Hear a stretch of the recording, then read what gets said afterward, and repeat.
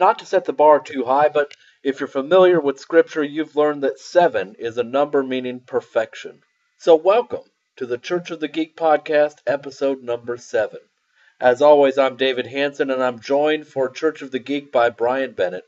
We are a pair of geeks who are also passionate about our faith. This week, Church of the Geek passed the 100 fan mark on our Facebook page, facebook.com/geekchurch. Thank you all so much for being a part of this conversation with us. A special thank you to Jen Tinker at Deaconess Jen on Twitter and Regina Heater at RecShow, who have helped us to share this podcast with others. We really appreciate you helping us to get the word out about this podcast. Peeking behind the curtain, every week Brian and I record this podcast by video conferencing between Pennsylvania and Texas. As we recorded this episode, we lost our video connection, and we were reminded just how important all those visual cues are in our conversations. So slide on into a back pew here at the Church of the Geek and join us as we talk about anti-heroes, storytelling, and scripture. Enjoy this 7th episode of the Church of the Geek, The Anti-Hero. Almighty fortress is our God, more strong, bulwark never failing. He breaks the cruel oppressor's rod and wins salvation glorious. The old satanic foe has sworn to work us woe with craft and dreadful might. He arms himself to fight. On earth he has no equal.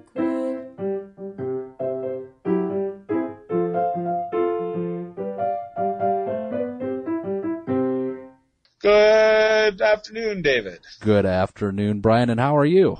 I'm doing very well. Good. Life here in Pittsburgh is real good right now. Awesome, and there's the baseball thingamabobber thingy going. Absolutely. Just town is crazy right now. Absolutely Awesome. crazy.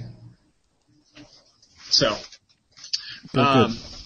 and how are things in Texas? Things in Texas are good. We are having our week of fall weather here. Fall lasts for about a week, and so enjoying that. It's really nice, even cool in the mornings, which is unusual. I mean, it's still 85 in the 85 in the afternoon, but it's cool in the morning. All right. A whole week, though. You get that for a whole week. A whole week. That's right. What happens after that week? It's going to get hot again. I'm pretty sure that by the time this week is out, it'll get hot again, and we'll have some hot weather. And sometime in December or January, we'll have a week of winter, maybe even 2 weeks of winter, and then spring will happen for a week, and then it'll be summer again. I think last you guys year, really know how to live down there in Texas. Hey, I'll tell you what. When you're out shoveling snow, you give me a call. Okay, that sounds fine. Yeah, when I'm shoveling snow. Yeah. Yeah, but I like it. So, all right. Yeah. There you go. I'm weird though. But no argument. So last week was the big finale of Breaking Bad, and it seems like everybody in the world was watching the finale of Breaking Bad. Did you watch the finale of Breaking Bad? No, I did not, because I'm years behind right now, shamefully. So Okay. I'm trying desperately to catch up, and Yeah. I don't, but I love it. I absolutely think it's really a phenomenal show, and for the amount that I've seen so far, and it's super. Awesome. How about you? Have you seen it? I have not seen a Did you see single episode of Breaking Bad. Not a single episode. I remember when it started. It's only been 5 years or so ago, I guess, and thinking there's just not one more thing that I can fit into my got to see it TV rotation. And I don't think that's a show that you can watch like a couple episodes and then say, well, I'll get back to that when I have time. You've got to see every single episode. And I just couldn't fit one more thing in at that point. And so I didn't. And I haven't since. But I love the idea of it. And we've been talking some this week, you and I, about the sort of the thing that makes Breaking Bad work. that Walter White's character. I mean, yeah. that notion of the guy who seems to be completely normal, but really he's a complete and utter denigrate. He's horrible. Well, and this lead character who is just so deeply, deeply flawed, beyond imperfect. He's just, got serious problems. No moral compass, if you want to call it that. Any number of ways we can talk about it. But I think deeply flawed is a good place to start. No, I think it absolutely is an issue of being deeply flawed because, in what I've seen so far, clearly there are places where something went unfulfilled in his life. Yeah. And I don't want to give away too much. No. Even though everybody else has had years to watch it, so yeah. I kind of get that. But there's just this something went wrong, and things did not work out the way he expected them to, and he lives a life really kind of on the edge. Yeah. He's got a great family. He's got an older son, although with some special needs. He's got a baby on the way. Yeah. And it's just clearly not how he envisioned it, and I don't know how that works out necessarily. Yeah. But yeah, flawed. There is a major flaw there. He can't go with what he's given. There's something is broken, and it ain't gonna get fixed. Yes, absolutely. And I think that this gets at the heart of it, from Encyclopedia of the Universe, right, of Isaac Asimov, right, from the Foundation series, Wikipedia, the anti-hero is a leading character in a film who lacks some or all of the traditional heroic characters or qualities, such as altruism, idealism, courage, nobility, and moral goodness. I love that. Lacks moral goodness. The term is also sometimes used more broadly to cover flawed or part villainous hero. I think as we talked with our friends this week, you and I were pretty intentional about trying to do this to talk to others. There's a lot of confusion about the difference between an anti-hero and a villain. Right. And rather than the hero's foil, if you will, the opposite of the hero, I like this idea of the anti-hero as the completely flawed, good guy. The one you're supposed. The protagonist. Yeah. Right. To throw the English term out, right? It's the protagonist. Which, think back to high school English, and we talk about protagonists, and why don't we just call them sure we could call them the main character. Why don't we just call them the hero? I mean, that's the way stories work. And then, well, it's not. And now I understand why, because we have this notion of the protagonist as anti-hero, the person that you don't want to win, but you do. Yeah, yeah. I think that's a great way of saying it. The well-created anti-heroes, you just want them to succeed, even though it's just wrong. Yeah, yeah. So you can. So Walter White is clearly one of those. Clearly, characters. Absolutely. I think we could go to another genre and talk about Michael Corleone or Tony Soprano, who are not villainous, but not exactly, paragons of virtue per se. I don't think that anybody's holding them up as role models, but you want them to do well. You want them to succeed. You want them to do what they need to do. Yeah, in The Godfather, when I make you an offer you can't refuse. I mean, and then the horse head ends up. I mean, you're in awe of this character. Like this guy's got it. Absolutely. And he's really, but looking at it, we were intentional about asking some of our friends, and some friends opened up some things in the geek world. I mean, in fantasy genre, there are lots of anti-heroes that exist out there. One of my friends mentioned the Elric character from Michael Moorcock's Sword and Sorcery books, and they're just he's absolutely right. He's a classic figure. And I thought some more about some stuff recently, a few years back. The Tolkien estate, Christopher Tolkien put out the book Children of Húrin. Yeah. And in it is Turin, who is a classic anti-hero. He's just not right. He's very flawed. So he ends up killing the guy who comes to rescue him, and he ends up living with a band of brigands. And so, they're all over the place. Sure. Just to pull in, I don't know, we can go a week without talking about Joss Whedon. But Firefly, Mal is a pirate, a smuggler, and darn if you don't root for him through the whole thing. Right. So yeah. So what? It is. Go ahead. Go ahead. No, go ahead. You seem to have, in some ways, the anti-hero method of storytelling seems to have taken over much of our culture at the moment. A number of people mentioned to us the series Blacklist, which is new. I guess I'm going to have to watch that because everybody's talking about it. But Blacklist is one. Dexter, another series coming to an end, but Dexter is another. Kind of all the big shows right now are dominated by the anti-hero. Yeah. Yeah.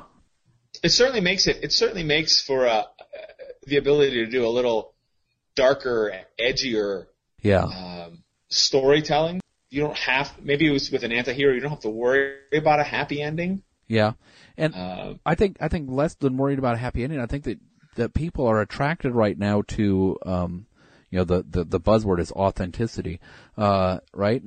To characters that are real, to characters they can relate to. And I can't relate to, the all good character, in a black and white world where the good guys wear the white hats and the bad guys wear the black hats and the bad guys are all bad and the good guys are all good. That's not the world I live in every day. No, at the same time though, I think there's something more to that because I'm not entirely sure folks or all of these anti-heroes that are out there are necessarily completely authentic. I do think there is a notion that folks are longing for a world a little more gray than black and white. I agree with you there, but I don't think it's necessarily about authenticity. Maybe we could find a different word, but. Well, you're entitled to be as wrong as you would like to be, Thank you. Uh-huh. Thank you. I appreciate your openness to my being wrong. No problem. That's fantastic. No problem. But I think there, we can see a similar parallel in some ways in how we tell the stories of Scripture. And so, the stories that we grew up with, and even as I'm teaching adults, the stories that they carried with them into adulthood were, Abraham is all good, Moses is all good, and there's the good guys, and then there's the bad guys, and the bad guys are all bad. There's the people who follow God, and they're all good and virtuous and moral, and totally and completely good and virtuous and moral. And then there's the bad guys, and they are completely unvirtuous and completely immoral. And you go and you look at the Genesis story, and, Abraham isn't always good and virtuous and moral, and Moses isn't always good and virtuous and moral. There's a whole lot more gray to it. They're a whole lot more flawed, I think. I agree completely. I think the move comes when you want to take the biblical story and create a moralistic framework. Yeah. Then everybody has to be good and all the characters have to be whitewashed so that we can point to them as paragons of, do this and live. Right. And instead, not shy away from the shadier aspects of the biblical characters. Jacob and Esau, right? I mean, what a way to sort of go. And how many times have preachers then, because they're so concerned with making sure that Jacob looks like a good guy, try to gloss over, do black backflips and backbends to sort of justify a really unreasonable reading of Scripture. Hermeneutical gymnastics. Exactly. There's your Scrabble word for the day. So whether you want to use the word authenticity or a different word, I think it is about characters that in some ways look a little bit more like the world that we live in. That's fine. I'm okay with that. It's a harder world. I mean, back 50 years ago, there was a general consensus that life was sort of easy. You did these, you followed these rules, and everything was going to work out. And now 50 years later, we're looking around going, well, I've done those rules. I've tried to do that, and it didn't work out for me. What the heck's going on? Everything kind of keeps shifting. And so I think there is an understanding that the life around us is far more complicated than just black and white. You're right. And yes, you're right. You're right, David. You're right. You're right. Everything. You're always right. All right. I think we can end on that note. Yeah. So just as a side, you don't realize how much, this is entirely an audio format and podcast, how much, just as we're talking, you need to be able to see one another. You can't tell when the other person's Absolutely. done talking. As we're noticing that, I don't know if you're noticing, I'm noticing this. We can't tell when the other is done talking or has another question or is just taking a pause for a breath. I wouldn't think that would make that big of a difference. Yeah, it's why I detest phone interviews. Just detest them. I've done several and they're all horrible. So it's the notion of so one of my friends. So let me throw this out there. One of my friends, when I threw out who are your favorite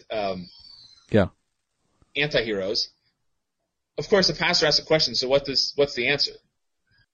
Jesus. And so they threw that out. Is Jesus an I missed that. Is Jesus an anti-hero? Maybe. He certainly. Yeah, I mean. Well, let's go to that for a second.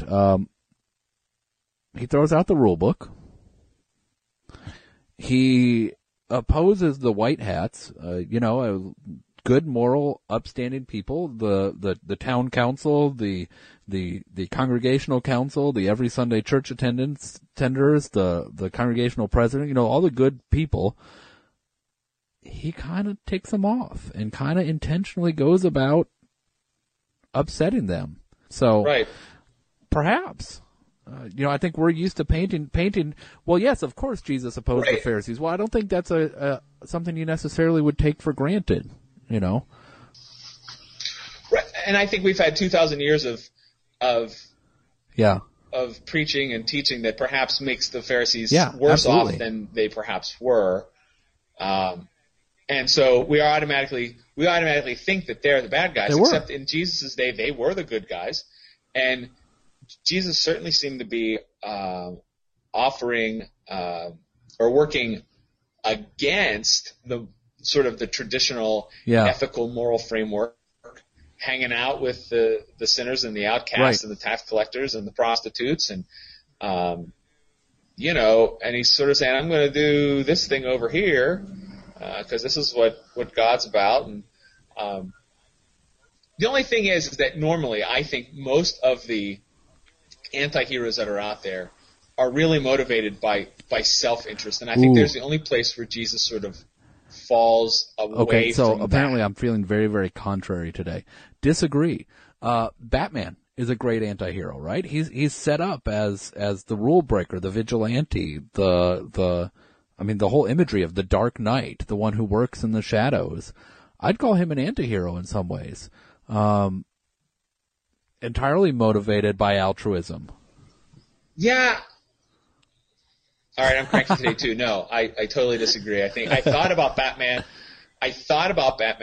but he is coming out of a very strict he has a very strict moral code. I mean, well, he won't kill. that doesn't keep him from beating in the general myth. Sure. Well, so breaking a few ribs and bones and legs, right. That's okay. That's perfectly moral. Right. Yeah, because he is looking for he is also seeking the greater good of society. He's not out there sort of amassing his own thing. He's not out there for vengeance. If you want to talk about a comic book character who is an anti-hero, you think he's not out Punisher, there for vengeance? I think what gets Batman going? No, well, his mythos, his call story certainly is wrapped up in an idea of vengeance, but I think it has been rightly formed into more of a justice look, looking for the justice that he was denied, but he always stopped short of going into vengeance, as I understand it, insofar as taking it into his own hands, punishing those. He still leaves them hanging upside down by the bat rope, tied to a pole, for waiting for the police to come pick him up or whatever. But all right, that's where I come from, you know. And like you said, you're able to be as wrong as you want. I mean, I'm able to be as wrong as I want. I don't know. Let's push that. Can we think of an anti-hero that is more motivated by, you know, altruism? I mean, Punisher is certainly one. Who else? Yep, that's what I'm coming up with. I think there's some who start off motivated in that way, but then wind up being more motivated by caring for others. Does that make sense? They start down their path from entirely selfish reasons, but then that changes as they go. Yeah, I threw out the name Han Solo, and my friend of mine who's an English teacher, he absolutely disagreed. He saw him as a rogue, to be sure, but you know, and he's out there. I mean, he's a smuggler. He does have, you know, he's a bit of a pirate and all, but he does sort of transform and move it back into a hero role. But my buddy said it was he saw him as Byronic. Interesting. And I went, Byronic? Yes. Is that like the 6 million pound man? And he, you know. Well, so did you catch the end of that Wikipedia definition that John had posted on my page? No. Let's see. There's some guy named Brian and Michael and John. Here we go. The term is also sometimes used more broadly to cover the flawed or part villainous hero in the literary tradition of the Byronic hero. How about that? So your friend could be right, and it is still an anti-hero. Yeah. Still would be all right. He's drawing perhaps a narrower definition for anti-hero. I think so, and I think you and I are probably painting very big strokes with this, and that's okay. Much broader. Yeah. And I think it's okay to be a little broader, not quite so narrow. But at any rate, whether you're narrow or broad, there's clearly that tendency to move in that anti-hero vein now. And I think that the notion that when we deal with sort of seemingly Eustace et Peccator, right, the same time sinner saint sort of bedrock of Lutheran understanding, it does draw us that way. Yeah. We understand none of us are perfect. Right. No, not one. God's in the business of saving deeply flawed people, so we like deeply flawed heroes. Yeah, and really, they are far more interesting storylines to create. Right. It has inherent tension in there. I mean, I mentioned this before about Superman. Superman does not interest me one bit, really. All right. Because he's too damn perfect. All right. He's not vulnerable. He's not physically vulnerable. He's not ethically vulnerable. It seems. Batman is much more interesting. It seems. Absolutely. All right, I'll go with you on that. Yeah, absolutely. I'll go see the Superman movies because I want to see spectacle. Yeah. But it is just that. I think there's the perverse side of it is I think we take some sick pleasure in watching heroes fall. In the schadenfreude of seeing somebody who is up on a pedestal get knocked down a peg, whether that's through immoral behavior that they get caught in, which is usually the most frequent one, right? Or some other means. I think that our culture right now really enjoys that a lot. Well, sure. I mean, as soon as you said get caught in immoral behavior, all I could do is think of John Oliver over the summer on the Daily Show with the Carlos Danger. Danger. Thank God our video cameras aren't on. Absolutely. Oh my gosh. And although, part of that too is we like to see folks fall because it makes for better news. Right. The 24-hour news cycle, if we didn't have folks falling, then there wouldn't be a whole lot. Right. We'd have far fewer people clicking on CNN.com if they didn't run the dang story about Miley Cyrus and the VMAs. So part of it is that it sells. Yeah. Is another side of it. That's being exploited. Yes. Our interest in those characters. It's I think it's fascinating, although I do wonder about saturation. It just seems that we've had so many of these folks and how it's going to go. And Yeah. When does the pendulum swing back? Yeah. And what's going on in the greater society that brings them up anyway? Interesting. What would the swing back look like? Yeah, I think what you end up doing is maybe the swing back starts to look with people who are virtuous and standing up against systems that they find themselves in, who refuse to do the corrupt thing, who refuse to sort of bend to the people all around them, saying to him or her, going, "Yeah, come on, just everybody does this, and this is just the way that it goes." But trying to raise something like, I don't know, those sort of storylines, I think, become the one who faces temptation, right, and opts not to do it. Or seeks that. So that's where I would think that a sort of a swing the other way would go. And I don't want to make it sort of. So here's a swing the other way that I think you and I have both seen, and that's, I mean, there's a certain portion of Christianity which is not in favor of anti-heroes, the buff Jesus that beats back temptation. Hearing you talk about saying no to temptation made me think of that, right? The buff Jesus that beats back temptation, the good guys that are all good, and you're either all good and for us or you're all good and against us. I think that is a certain, particularly popular Christianity. Yes, yeah, I think that's probably true. But I think there, right, Jesus is more about sort of a magic charm against the bad stuff in the world, which I don't experience that in my own life. But then I have a completely different view of sort of the human creature in a Christian anthropology that is much different. Right. So yeah, but I think you are right there. There are folks who would say, no, we can never have any darkness. We can never have any challenges, because otherwise, what does that say about Jesus? Yeah. Can't Jesus handle it all? Yeah. Doesn't God, take care of us in all things? Right. So, I think I'm going to go out on a limb here. I think that the anti-hero, using our extremely broad understanding of it, you and I, the anti-hero is intrinsic to the Christian story. Whether it's Jesus, which is a very broad, I think not everyone would go with us on that definition. But throughout, I hear them outside piling up sticks, right? And for the fire. But yeah, go ahead. But I think whether you're talking about him or the rest of the story, I'm sorry, if you're going to tell the story of Israel that begins with the murderer Moses, you can't tell it without an anti-hero, without a hero that's deeply flawed. And I think that's where, for us, our Lutheran understanding of deeply flawed humanity comes into play. Yes, you can't tell the story of faith without deeply flawed people, because that's what this world is. The world is deeply flawed. Yes.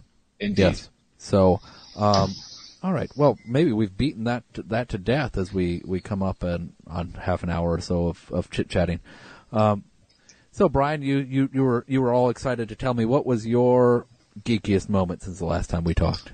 David, last night I went and I paid tribute to a grand figure in the geek universe, a mighty warrior who has been with us for well over 20 years. Last night I went to the symphony orchestra as I went to hear The Legend of Zelda: Symphony of the Goddesses Second Quest. Wow. Wow. David, so the way it's set up is that the symphony was there. My wife and I have tickets. So I was actually there Friday night, and we got to go and we've got to hear Carmina Burana, which is just a phenomenal piece. And I knew this was coming up, and I thought I'd take my boys, but yesterday my boys, they crapped out on me, and they were wiped. So that's okay. Wimps. I went anyway, and They were, but their ages, they were tired. They had long days. I'm fine, and then it's cheaper for me, so that's great. I went. They had the orchestra out on the stage, and they have the screen suspended above it, where as they're playing the music, they're showing parts of the video games, and so they would take the themes that had been written by Koji Kondo, and they had been orchestrated and developed into this sort of symphony. Yeah. And, they would each one was based on one game, and so they would show images of the game, and they gave you a sense of the whole game. Now I was not a big Zelda player. I've played it. I kind of understand of Link and Zelda and all that, and the Kingdom of Hyrule and the Triforce and all that, and they had a little prelude that actually showed how the Triforce comes from the goddesses of it's wisdom, courage, and power, and and all that. So they had this. It has this deep and inherent myth wrapped around it, which I think makes it the reason that it's lasted for almost 27 years, I think. And so just stunning piece, and it was really. And the other side of it is that the crowd was far more rabid than the crowd I was with on Friday night at the Symphony.